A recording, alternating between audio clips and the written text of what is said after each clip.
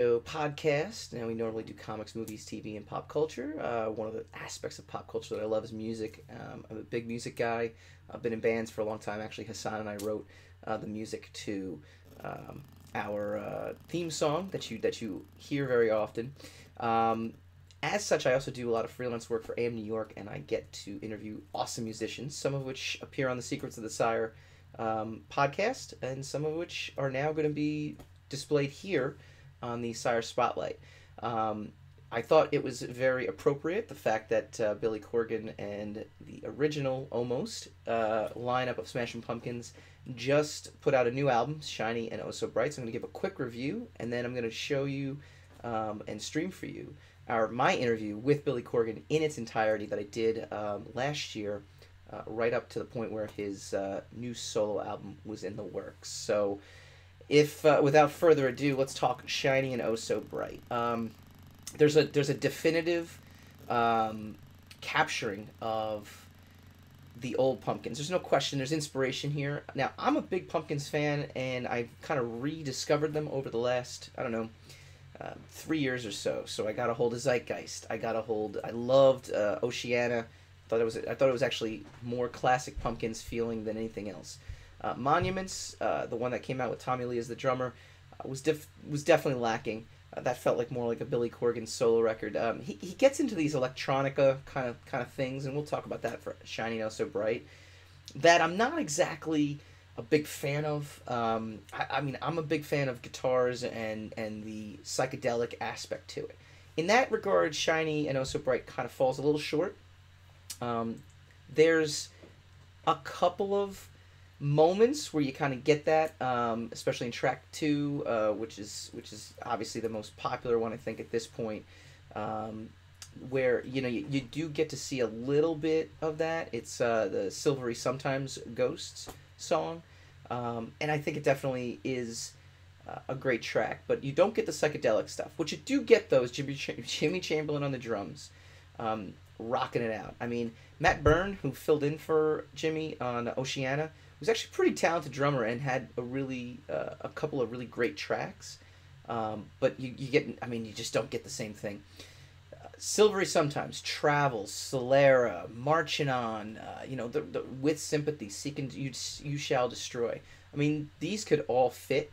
Now, it's slickly produced. I think there is a certain quietness to what Butch did on Siamese Dream that really and Gish that really made those records really great. Melancholy kind of followed in those same footsteps. So if you're looking for that kind of sound and that kind of mixing and that kind of just engineering, it's not here. But again, you can tell. It's amazing when you can tell when a band is inspired. I think they're all pretty excited, be it money, be it trying to get themselves into the Hall of Fame by reuniting, whatever the case is, or just being genuine friends again. You can tell there's an inspiration here. Now, obviously, I'd be remiss to not mention the whole Darcy thing. My take on Darcy not being here. Uh, I don't think Billy.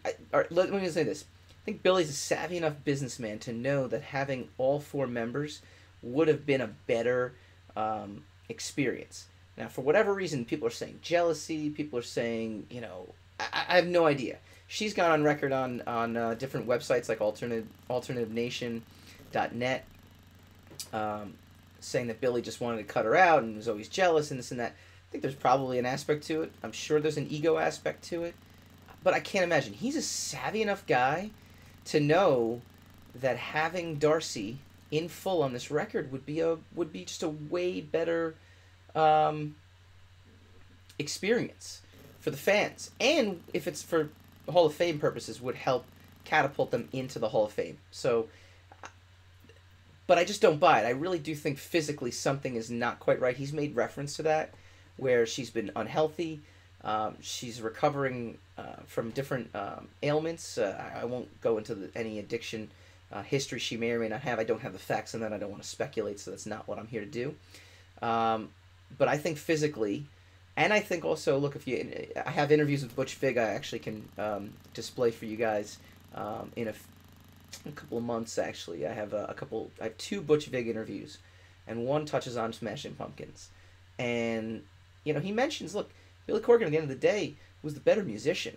All the bass lines on Siamese Dream, and even in Melancholy, for the most part, Billy was the one who wrote them, and they used Billy's bass lines. So I think there's something to that too. I think, like I said, Billy would be too smart not to include her. But hey, for right now, we're focused on the present, not necessarily the past. And the new record is solid. It also does, though, mind you, as solid as it is, has some of the worst tracks I've ever heard. Knights of Malta is god awful.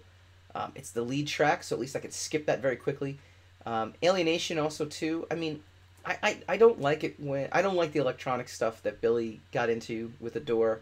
I don't like any of that stuff. So to me, Alienation is god awful. Knights of Malta sounds like an attempt at a pop record, and comes up very, very short. So, I think in general, if we can avoid those two tracks, the better.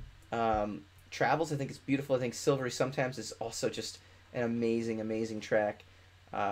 Marching On, I mean, it's, there's some really great ones here, and there's inspiration. You can tell the band's pretty inspired. So that's my take on the record. We're on Facebook, we're on YouTube, we're on all these things. I will comment after the fact. I just obviously just can't do it while I'm doing this. And without further ado, I want to hand you off to my interview with Billy Corgan. This is circa last year. I'm really excited to get these things out here. We're going to be doing these every single week. Next week, what we're going to do also is bring you my interview with Ed Kowalczyk, which was right around the time Live had broken up and he was doing solo stuff. We've also got Live's drummer, Chad Taylor, who's amazing. He's just an amazing drummer. So, anyway, without further ado, I give you Billy Corgan. So speaking of all the lineup changes that the Pumpkins have endured, with you kind of essentially carrying on the mantle, when I heard you were releasing a solo record, my mind was kind of like, well, why not just make another Smashing Pumpkins record? But then heard the first single, and it kind of made sense, because the single is, it's just a completely different sound. So tell me about the solo record. Tell me why do a solo record, and how the sound is kind of is different than what you've done before.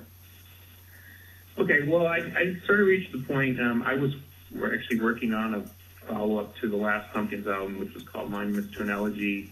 Yep. And about halfway through the record, I kind of lost my mind, and I thought, I can't do this anymore. I just ran out of gas on trying to do Smashing Pumpkins music, so I wrote a batch of songs that ended up being the foundation for this record.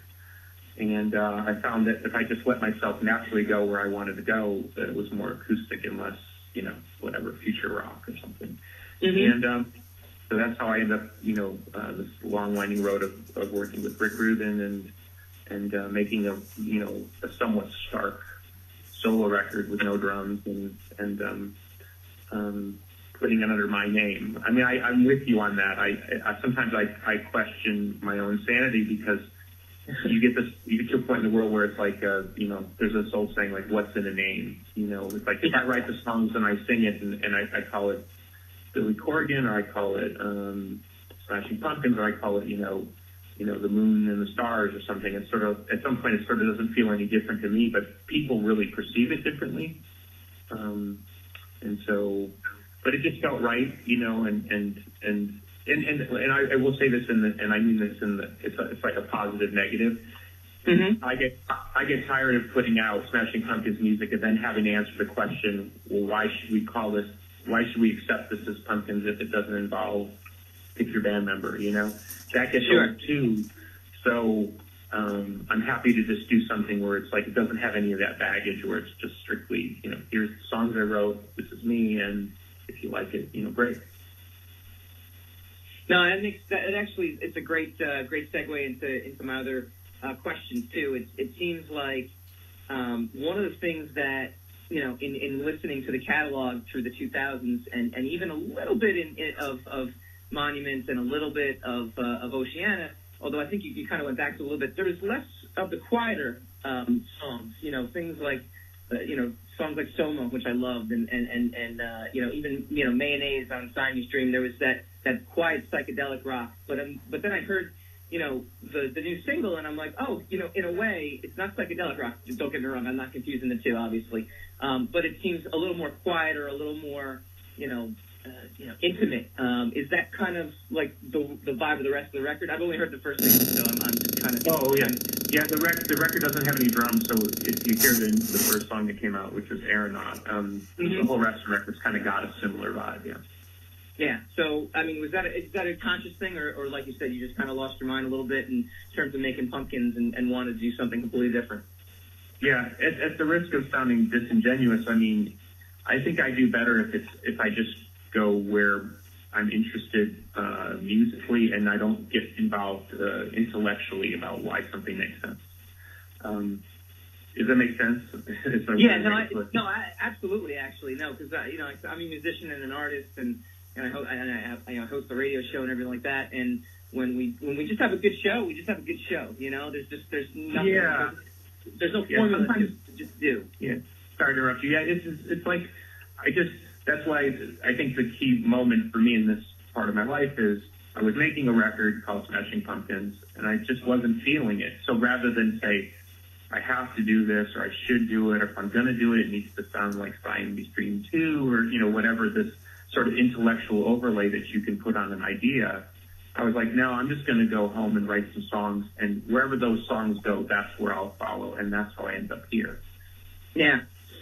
Talking about working with Rick Rubin on it, I read the briefing on it, and he was a powerful influence on this. And then also talk to me, how do you normally produce a record? Like, who do you normally work with, or is it usually self-produced? How do you go about that? I'll go backwards first. Generally speaking, I've always been super involved in the production of the records, and somewhere along the way, I felt like I'd sort of learned enough where maybe I didn't need a producer as much as I did when I was younger, but that doesn't mean they didn't mightily contribute to whatever I did. In fact, they contributed more than me. But it's like going to college or something. At some point, you feel like, okay, I've taken enough classes. Now I want to kind of try this on my own. So for the last 10 years, I've primarily produced myself, although I've had help. But with this, when I talked to Rick about doing the record, and he said he was interested, I said, I'm just going to get out of the way and let you do your thing. I really just want to be an artist for a change. I don't want the additional pressure of being a producer. I'd rather just be the artist. Tell me when to show up. Let's agree on what songs we want to do, and I'll just do my best. And that's what I did. And talk to me about the actual, the tracks on the albums. Like I said, I've only been able to hear the singles, so I'd love to learn more from your perspective, about the different tracks. Yeah. Essentially, just did everything live as far as the basic tracks. So recorded either acoustic and vocal or piano and vocal.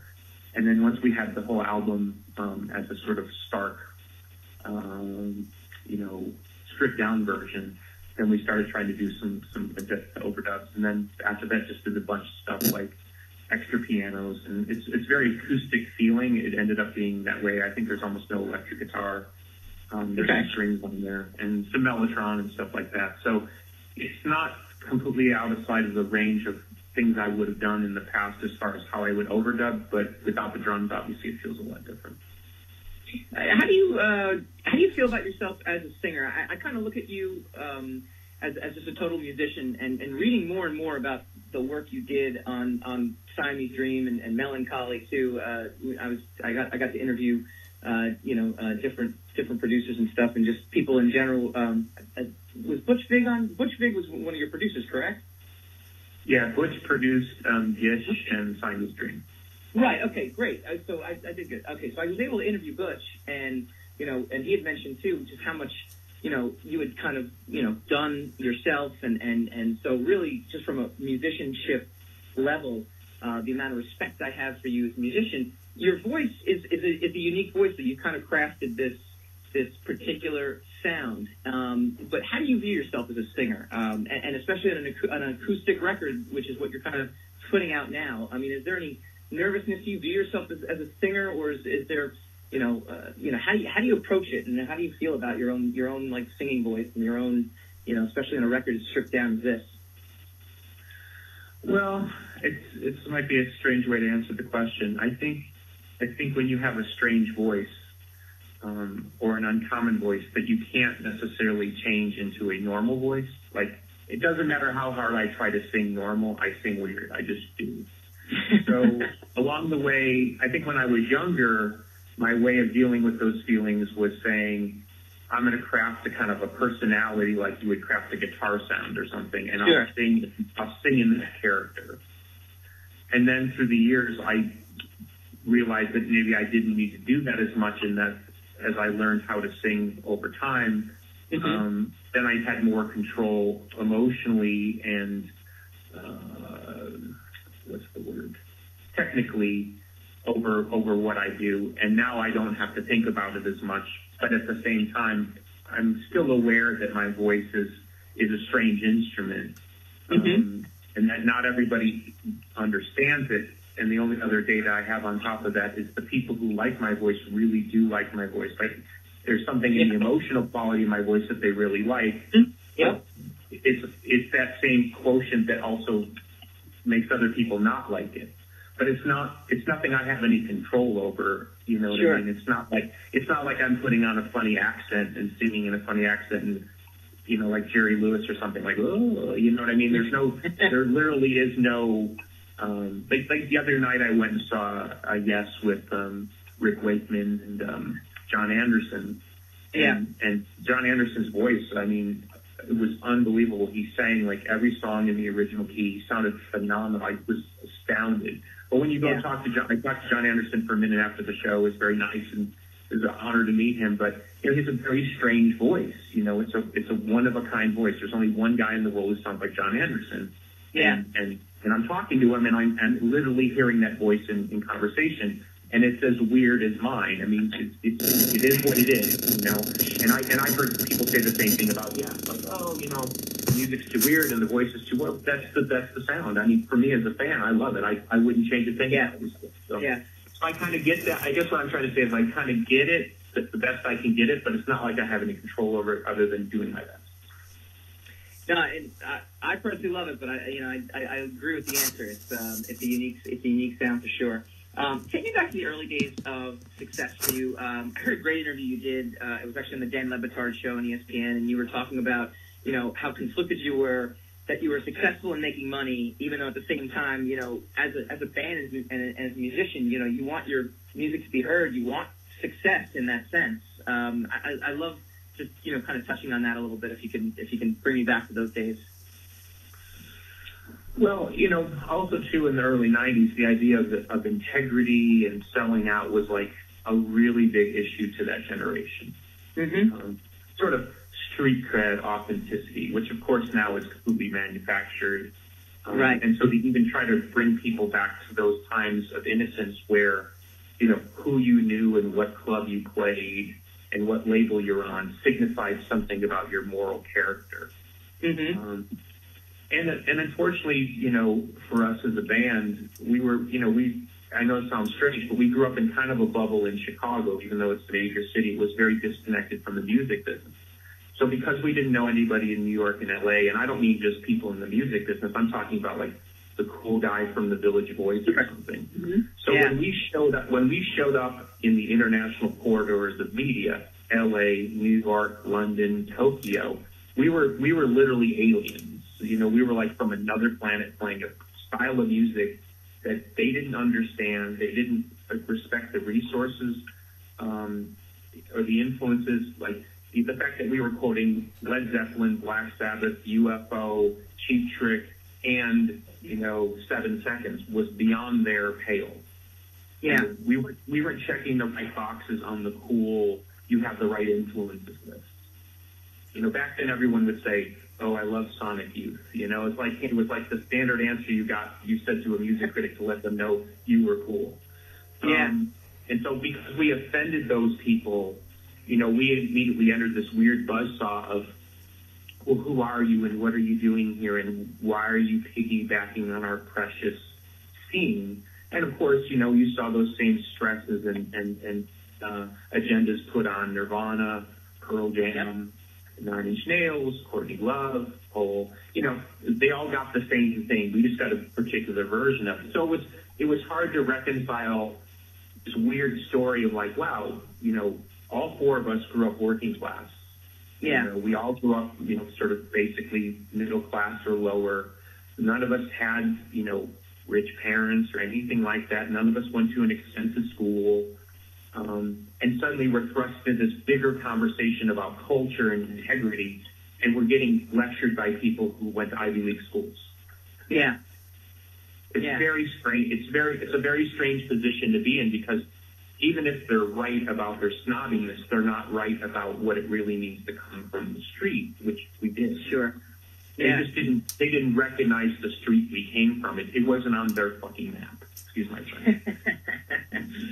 I also love, in that same thing, you kind of just talk about, EDM stars and even like the Kardashians, and you're very unapologetic. They're doing something unique, and I kind of adopted that mantra too, because for years, I think growing up in the 90s, that's exactly what you kind of explained it very succinctly. It's the selling out quotient, and people kind of are angry at the Kardashians because they make millions of dollars and they don't do anything, but what they do is they do something, and they do it really well, and that's something you kind of touched upon before. Yeah, I think we're long past the time of judging how people gain success in the culture. I mean, you can be very derogatory about it, or you can be very celebratory about it, but the fact of the matter is there really is no difference in American culture anymore between what used to be considered highbrow and lowbrow. Yeah. Yeah. Punk rock songs are used in telephone commercials. You see celebrities who are really, really big celebrities routinely slumming to sort of gain some sort of credibility, with the masses, so that they think that they're down with the people. Yeah. It's such a blur that unless you're, let's call it a daily observer and commentator on the culture as it exists, parachuting in and out and making the occasional comment is sort of worthless, because you just can't keep up with that jet stream anyway. And you know what? It's not going to slow anybody down either. Yeah. Yeah. One of the other things too you're very outspoken about is social media and how dangerous it can be. For me, it's censorship. That's the thing that I'm as an artist, I'm personally always concerned about. I'm concerned about not being able, to express yourself in a logical or intelligent way without being shot down because your opinion doesn't jive. And that's something you've kind of addressed before as well too. Well, I think even though it's a very quiet subject on the bigger radar at the moment, I think free speech is probably the number one issue in our country. Mm-hmm. It's strange, because we have some really, really big issues in our country right now, it's not to diminish them in any way. But my argument would be, very simply speaking, as an artist, that as long as free speech is protected in this country, all the other ills in our society will be taken care of. Mm-hmm. More efficiently and more quickly, with more people participating in the process. Yeah. And when you try to silence people, however repugnant you find their opinions or their views, you're only delaying the amount of time it's going to take to get them on board if you are on the right side of the street with a particular issue.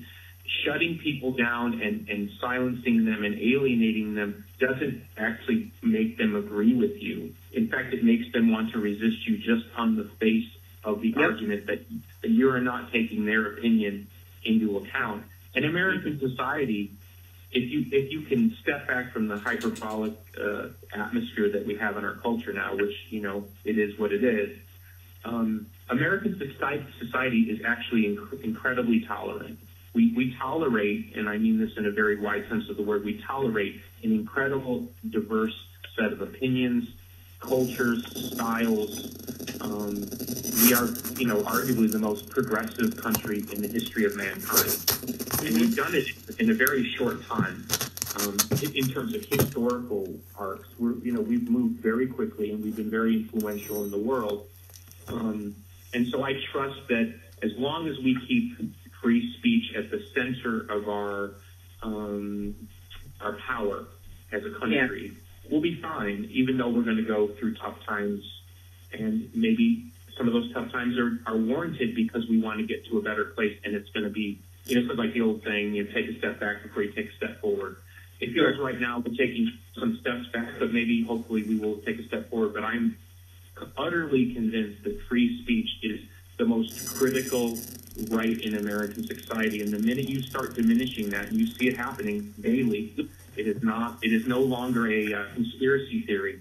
When you see the curtailment of free speech, particularly by corporate interests, who don't really care about the American Republic as much as they care about their bottom line and making sure they don't get attacked by some interest group.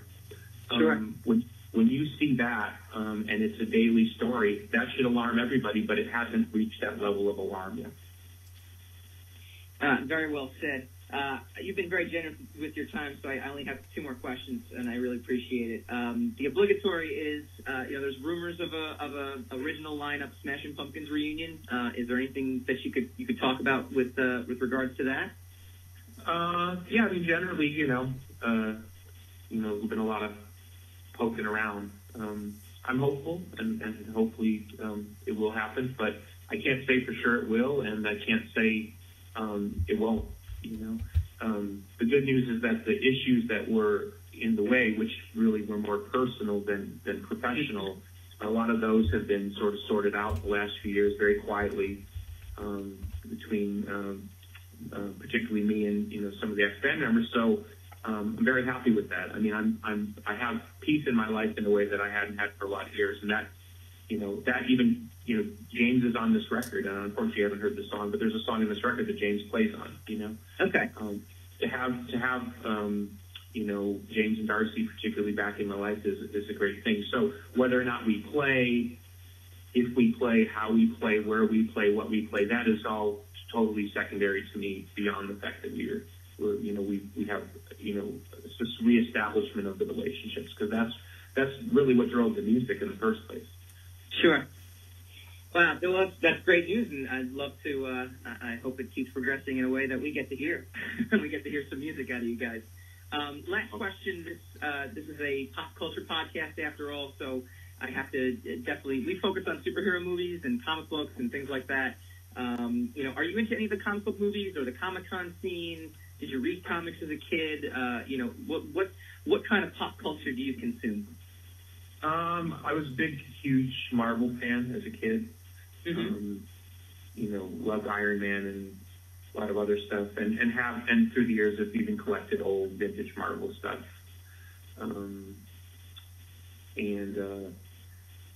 As far as the comic book movies, I can't do it anymore. They lost me about Iron Man 1. I think that was my last. I get it in the sense that I really think it's awesome. And somebody who grew up in the like I went to Star Wars the day it came out. The original 1977 version. So as somebody who grew up in an era that saw the dawn of what is now the modern version of that, and how it went through like a terrible time in the 90s, and it's made this incredible comeback, and to see what Stan Lee and Jack Kirby and all them built. Even the Batman stuff. It's really cool as a fan, but I think that the economic part of the movie business interest in terms of how it's influenced those movies to where they feel less original. I will say though, to not sound completely like a negative guy, I thought the Doctor Strange movie that came out, I guess it would have come out about a year ago, I thought that was really now this is somebody who's actually doing something different, and this feels right to me as a fan of that character. I thought that was really awesome. But overall, like the third, fourth, fifth Spider-Man reboot, super CGI, I can't do it anymore, and maybe I'm showing my age, but they kind of lost me along the way on that. Because I will say this real quickly, and I'm saying it as a fan because I know you have people, and I don't want to be that guy. I'm not being a hater. What if you go back and read the original Marvels, what was really attractive was that there was always a sense that in amongst the superpower stuff was a friendship and camaraderie and kind of a piss take on modern culture, kind of making the sarcasm was always kind of part of the whole thing. And I think when it gets too CGI, too over the top, too ridiculi, I think an old school fan like me feels a little bit like, this isn't really why I'm into this stuff. Yeah. And I go back, and let's real quickly, I'll go back to the first Star Wars movie. You go back and the special effects are a bit soggy and stuff, but the relationships in that movie are so strong, and the way those characters seem to bond together in a particular way, that's what makes the movie so special. Yeah. So as long as you always have that, I think the other stuff is the cool part. But if you miss the relationship part, like in the Fantastic Four, if you don't have that relationship, it's just another movie. And these days, anybody can make those movies. I mean, there's so many CGI movies, it's like you lose count. Sure. Real quick, that's not you in Small Wonder, right? And how many times have you gotten asked that? Oh, Jesus Christ! If I could reach to the phone and strangle you, I would. And I will say though, to carry the joke on, that joke went on for a while. God knows how it started. It was like a weird urban myth rumor, and then it turned into Manson. So somehow he started getting it, and I've been with Manson when people have come up to him and asked him if he was the kid in Small Wonder. Oh my gosh! So somehow the urban myth of me, it was me, turned into Manson. So I'm very happy to say it is him, and you can ask him about it next time you talk to him. Billy, this has been an absolute delight. I really, like I said, been a huge fan for a long time, and just rekindled my fandom into your music the last 3-4 years or so. So it's been just really great timing, and I'm looking forward to the solo record and trying to score tickets to the show as well too. All right, that was Billy Corgan. Thank you guys if you're stuck around this long, please subscribe to us. If you're watching us on YouTube, please hit the subscribe button. That's great. We're going to be doing this every week. Like I said, had a little interruption with some new baby stuff, which is fun. Kind of fun little thing, re-listening to that interview too, though, hearing him talk about Darcy and his life, so it's interesting how that went from being like, hey, we're going to get the full band, to we're not going to get the full band. So very, very curious as to what went down, but we'll have to see. We'll have to take someone's word for it. Next week, I'm going to run the Ed Kowalczyk interview in full. This is a long interview. It's about 30 minutes. And the Chad interview from the drummer from Live. So both of these took place before they got reunited, when Ed was doing a solo thing and Live was doing their replacement with Chris Shin as the lead singer. And I'll give you my review of the new Live record. So it's kind of cool. I enjoy doing this. If I can talk with some people who dig the kind of music I dig, then that's great. We've got interviews with Atlas Genius. I got an interview with Chris Cornell, which I think you can check out on the YouTube page already, but I'll rerun it as a spotlight at some point before he passed away. We'll talk about the stuff that they're re-releasing for him. We're going to talk, I'm doing an interview with Macy Gray today, which is pretty cool, so that will be up in a couple months as well, too. We have Young the Giant. We have Craig Finn from Hold Steady. I mean, I've got such a library of these great interviews, so really, really excited to break them out for you guys. So, all right, check out our regular show. It is Wednesday nights, 8 p.m. Eastern, talkradio.nyc, and there we go. See you guys later.